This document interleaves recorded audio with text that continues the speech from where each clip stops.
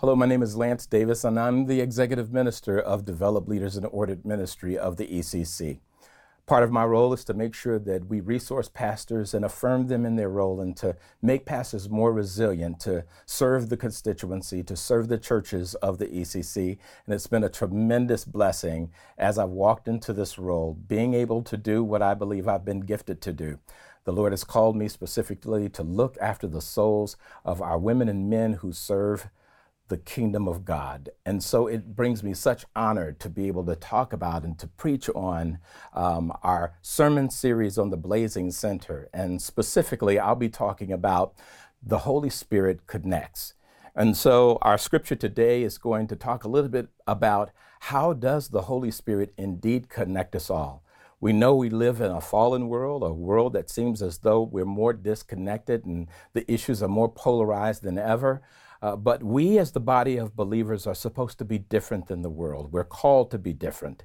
And so I want to talk about being called to be connected. We are people who are called to be connected. We are not supposed to have church in our living rooms and our living rooms only. We've been called to be connected to one another and to brothers and sisters so that we might be able to reflect the mosaic and the kingdom of God in the way that he has called us. And so I want to talk about out of this scripture, out of Acts chapter 2, in verse 1. I'm going to go a few verses, but then I'd like to elaborate on a few things that pop up in these verses. So again, keep in your mind, we're called to be connected because the Holy Spirit does the connecting. In verse 1 of chapter 2, it says, when the day of Pentecost came, they were all together in one place. Suddenly, a sound like blowing of violent wind came from heaven and filled the whole house where they were sitting. They saw what seemed to be tongues of fire that separated and came to rest on each of them. All of them were filled with the Holy Spirit and began to speak in other tongues as the Spirit enabled them. Now, there were staying in Jerusalem God-fearing Jews from every nation under heaven. When they heard the sound, a crowd came together in bewilderment because each one heard their own language being spoken. Utterly amazed, they asked, aren't these all men of Galilee? Then how is it that each of us hears them in our native language? Parthians, Medes, Elamites, residents of Mesopotamia, Judea, Cappadocia, Pontus and Asia, Phrygia, Pamphylia, Egypt, and the parts of Libya near Cyrene, visitors from Rome, both Jews and converts to Judaism, Cretans and Arabs, we hear them declaring the wonders of God in our own tongues. Amazed and perplexed, they asked one another, what does this mean? Brothers and sisters, in looking at this scripture, we find that there is a multi-ethnic phenomenon that takes place. We find that there are devout Jews from all over the known world, as the scripture says, from all under heaven, that came from everywhere, in order to engage in their Judaic tradition. But while they were all together, we find that they experienced something, that there was a group of Galileans, a group of probably unlearned men who began to start speaking in the language of those persons who were visiting at the time. And it's interesting that these persons who were speaking in these other tongues, they were not just gibberish or glossolalia, as some might call it. They were engaged in a conversation where every person was able to hear the wondrous works of God. I'd like to pause to say that that's exactly what we've been called to do. We practice so much bad news and all of the things that disrupt our lives, but we've been called to preach the good news of Jesus Christ. And it's interesting that each one of these people were coming from a context, coming from a place where life wasn't that easy. Well, in Palestine, life was not that easy. Traveling to get to Palestine wasn't that easy. And the places where they came from had problems. That's one thing that's not new. Problems have been around since the very beginning. But notice that what they hear is about the wondrous works of the Lord. We don't know if those were past wondrous works, if they were present wondrous works. We just know that what they heard being spoken in their own language was the wondrous works of God. And they asked themselves, what does this mean? In other words, all of us are hearing these unlearned men speak in our own language the wondrous works of God. Now, I would imagine that the wondrous works of God that was taking place in Phrygia would be totally different than those who are experienced, those that are experienced by the Medes. But we find that all of them concluded that no matter what they heard, they were hearing of the wondrous works of God. This excites me, fascinates me, that out of all that they could have heard, they heard the wondrous works of God. And they asked the question, what does this mean?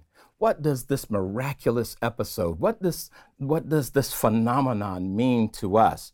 Well, as the scripture goes on, it says, some, however, made fun of them and said, they've had too much wine. That's the way it goes. When we hear the wondrous works of God, when we hear of what great things God has done, and you're probably reflecting on some of the great things that God has done for your life, past and present, and what you're looking for the Lord to do in your life. These wondrous works could just be the fact that he gives us magnificent and beautiful things to behold.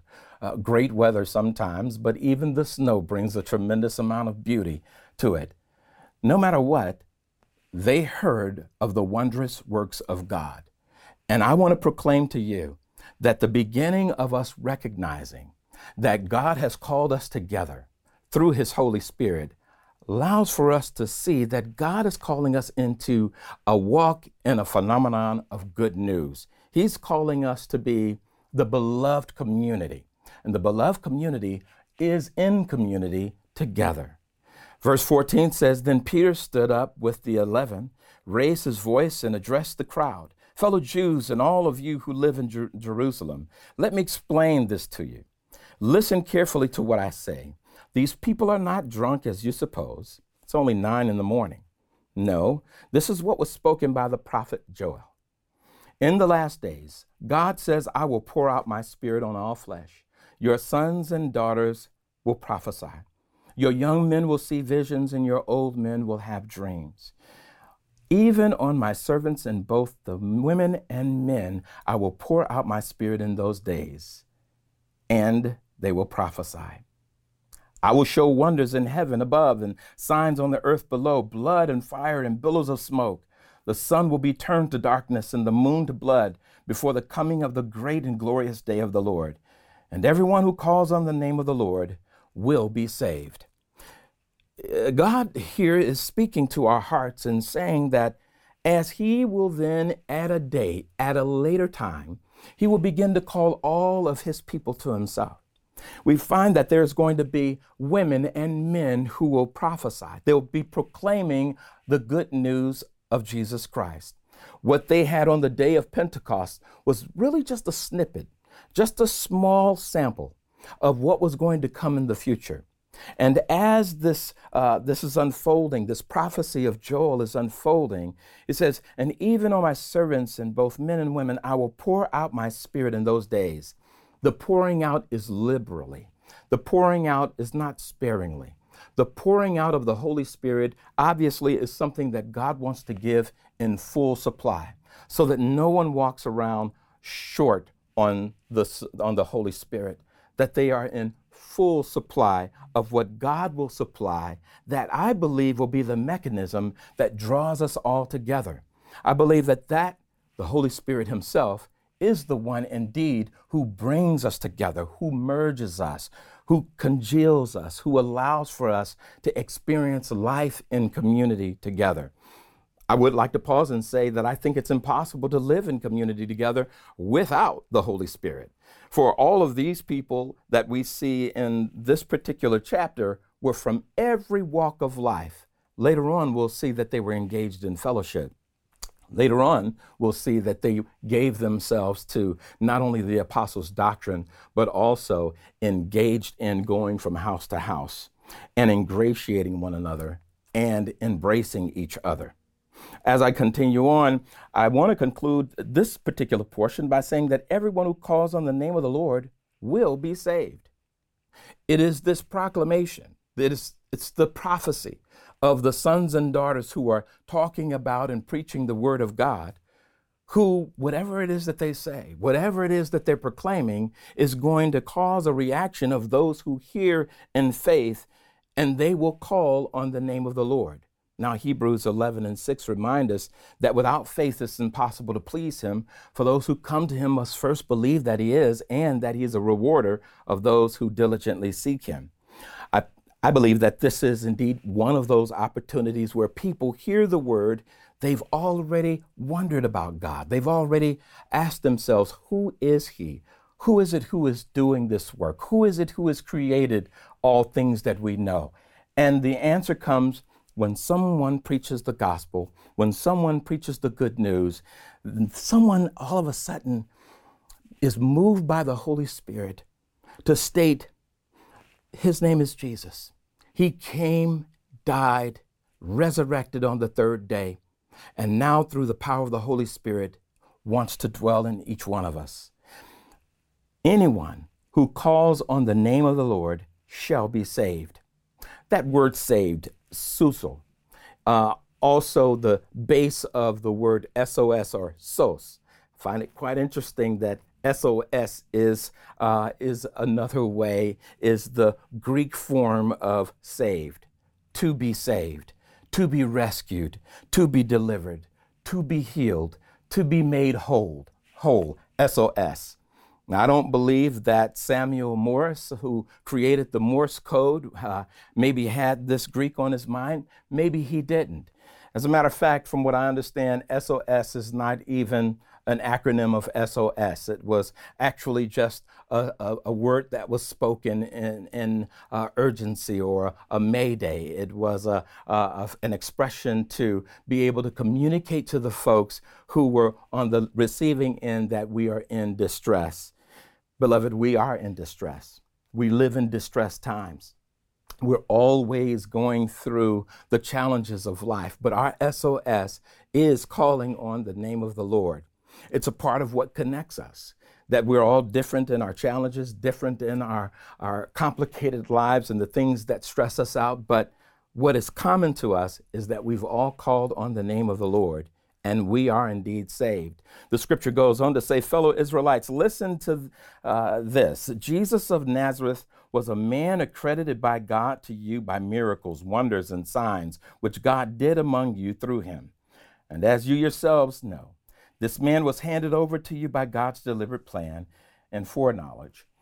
And you, with the help of wicked men, put him to death by nailing him to a cross. But God raised him from the dead, freeing him from the agony of death, because it was impossible for death to keep its hold on him. Those who call on the name of the Lord, death will not be able to keep a hold of you. That we escape death as we know it when we call upon the name of the Lord. But as we hurry through this particular passage of scripture, I'm always celebrating what I find in these words when Peter finishes his sermon, and as he's about to complete his sermon, he ends up with these statements. Fellow Israelites, I can tell you confidently that the patriarch David died and was buried, as he references what David had said about the Lord in his previous statement, that he was dead and buried, and his tomb is here to this day. But he was a prophet and knew that God had promised him on oath that he would place one of his descendants on his throne. That's Jesus Christ. And seeing what was to come, he spoke of the resurrection of the Messiah, that he was not abandoned to the realm of dead, nor did his body see decay. God raised this Jesus to life, and we are all witnesses of it. Exalted to the right hand of God, he has received from the Father the promised Holy Spirit and has poured out what you now see and hear here. Yes, that Holy Spirit that was poured out on that day of Pentecost, that made men proclaim the good works of God in the language of other people, in language that they were not even familiar with. They were able to speak under the power and anointing of the Holy Spirit, the glorious works of God.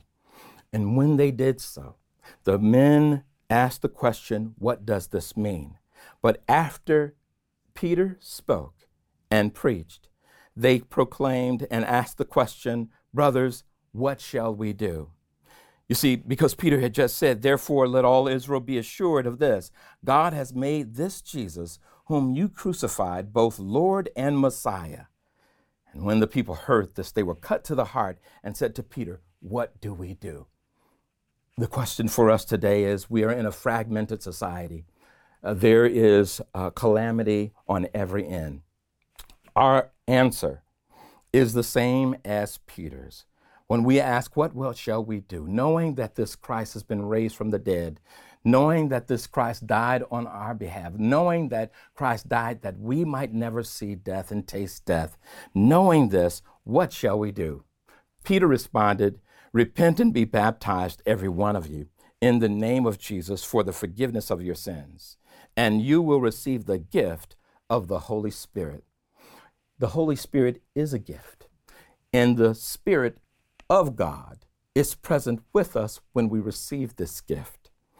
This gift that you receive and I receive is really the connecting power. It is the thing, it is the presence of God that brings us together and makes us one. We're not brought together by the things that societally puts us together. We're not even brought together by culture, for there were various cultures that were present here. We're brought together only and specifically by the power of the Holy Spirit. The scripture goes on to say, and you will receive the gift of the Holy Spirit. The promise is for you and your children and for all who are far off, for all whom the Lord God will call.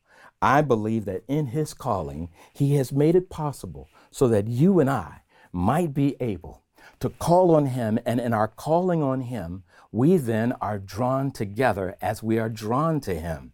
It is not just the vertical beam of the cross that connects us with God, but it's also the horizontal beam that connects us with each other.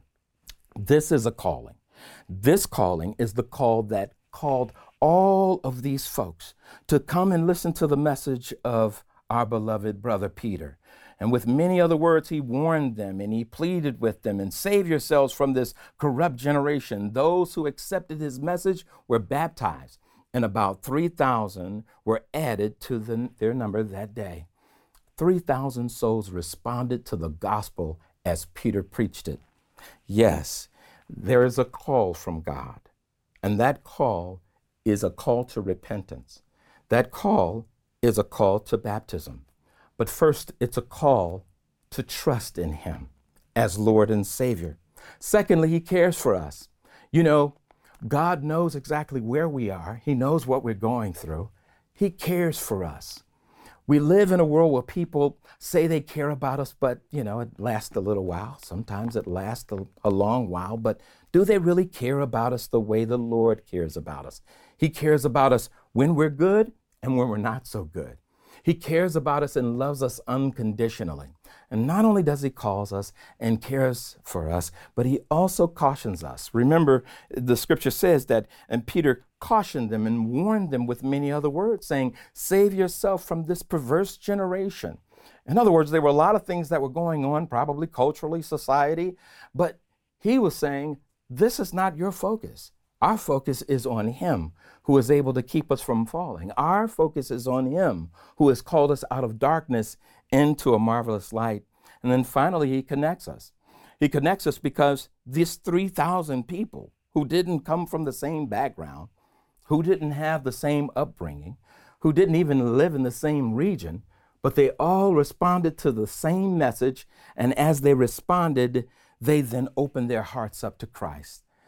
As I prepare to close, I just look at this passage that says that in light of them coming together to call on the name of the Lord, them coming together, being baptized and repenting, that they devoted themselves to each other and to the fellowship and to the doctrine of the apostles. They devoted themselves to prayer. They devoted themselves to staying in the word and staying with each other. I always look at this possibility where we as the beloved of Jesus Christ are like a garment. As a matter of fact, I took this from my wife, and I hope no one tells her, but she knits. And as she was knitting, I looked at a ball of yarn, and I also looked at the garment which she was knitting. And I realized that without Christ, this is what we are. We're yarn. We're individuals. We're known for whatever color or what kind of texture that we have as yarn. But then God, through the Holy Spirit, actually begins to weave us and mold us into something that the Scripture would refer to in Hebrews, as we have faith in Him, as we grow in Him, as we love Him and honor Him, that He is fitly joining us together, as the Scripture would say. And as He is joining us together, we make a garment of Christ. Without the Holy Spirit, well, we are only becoming unraveled. We're only becoming individuals again. He's the one, through the Holy Spirit, who knits us together, who fits us together, who joins us together. I'd like to close by this other analogy that speaks to just plastic. Imagine yourself to be this conservationalist, and you're avid, you're dogmatic about it, and you just take every single bottle and you make sure it's recycled. Well, you find the container to recycle, and then you go to the community and you start recycling from there, and people begin to know you as a recycler. They know you as a staunch conservationalist. And only to find out, after throwing away thousands, hundreds of thousands of bottles for years, to find out that every bottle that you threw away couldn't be used. That as we shipped it away to be recycled, it was shipped back to our nation because it was contaminated. Because anyone who throws away a bottle for the sake of recycling has to realize that you can't keep the top on it. And not only that, you have to make sure that this little tab that comes on the bottle is also removed if you're going to be a true conservationalist. And then this packaging needs to come off. Then you can recycle it. Outside of that, it's no good. We talk about we want to live together. We talk about we want to worship and serve together. But I want you to know, just like a contaminated bottle, it won't work without the Holy Spirit. The Holy Spirit connects us. The Holy Spirit connects human beings. It connects the churches. It connects us collectively as believers. God has been so faithful in His word, and He's been so faithful to us. We don't want to become an unraveling garment, thinking that we can handle challenges and tribulations and trials without the Holy Spirit. We'll just become unraveled, and we'll become individualistic again. God has called us to become the collect of God, the gathering of God. He's called us to be His children, and He connects us. He joins us together. He fits us together neatly, strategically, just as a garment, just as a knitted garment. We are knitted together by the power of the Holy Spirit. The Holy Spirit connects. I'm Lance Davis. I thank God for each and every one of you, and I'd like to pause and pray. Heavenly Father, we thank You for the opportunity to just share a little bit about Your word that brings us together as brothers and sisters. Father, I pray that You connect us even more. Allow for us to know that the connecting power is only through the power of the Holy Spirit. Lead us and guide us in the days to come, and help us to focus on Your Son, Jesus, so that as we have received Him, we allow for His powerful Spirit to work in us, to join us closer together as brothers and sisters. In Jesus' name I pray. Amen. God bless you.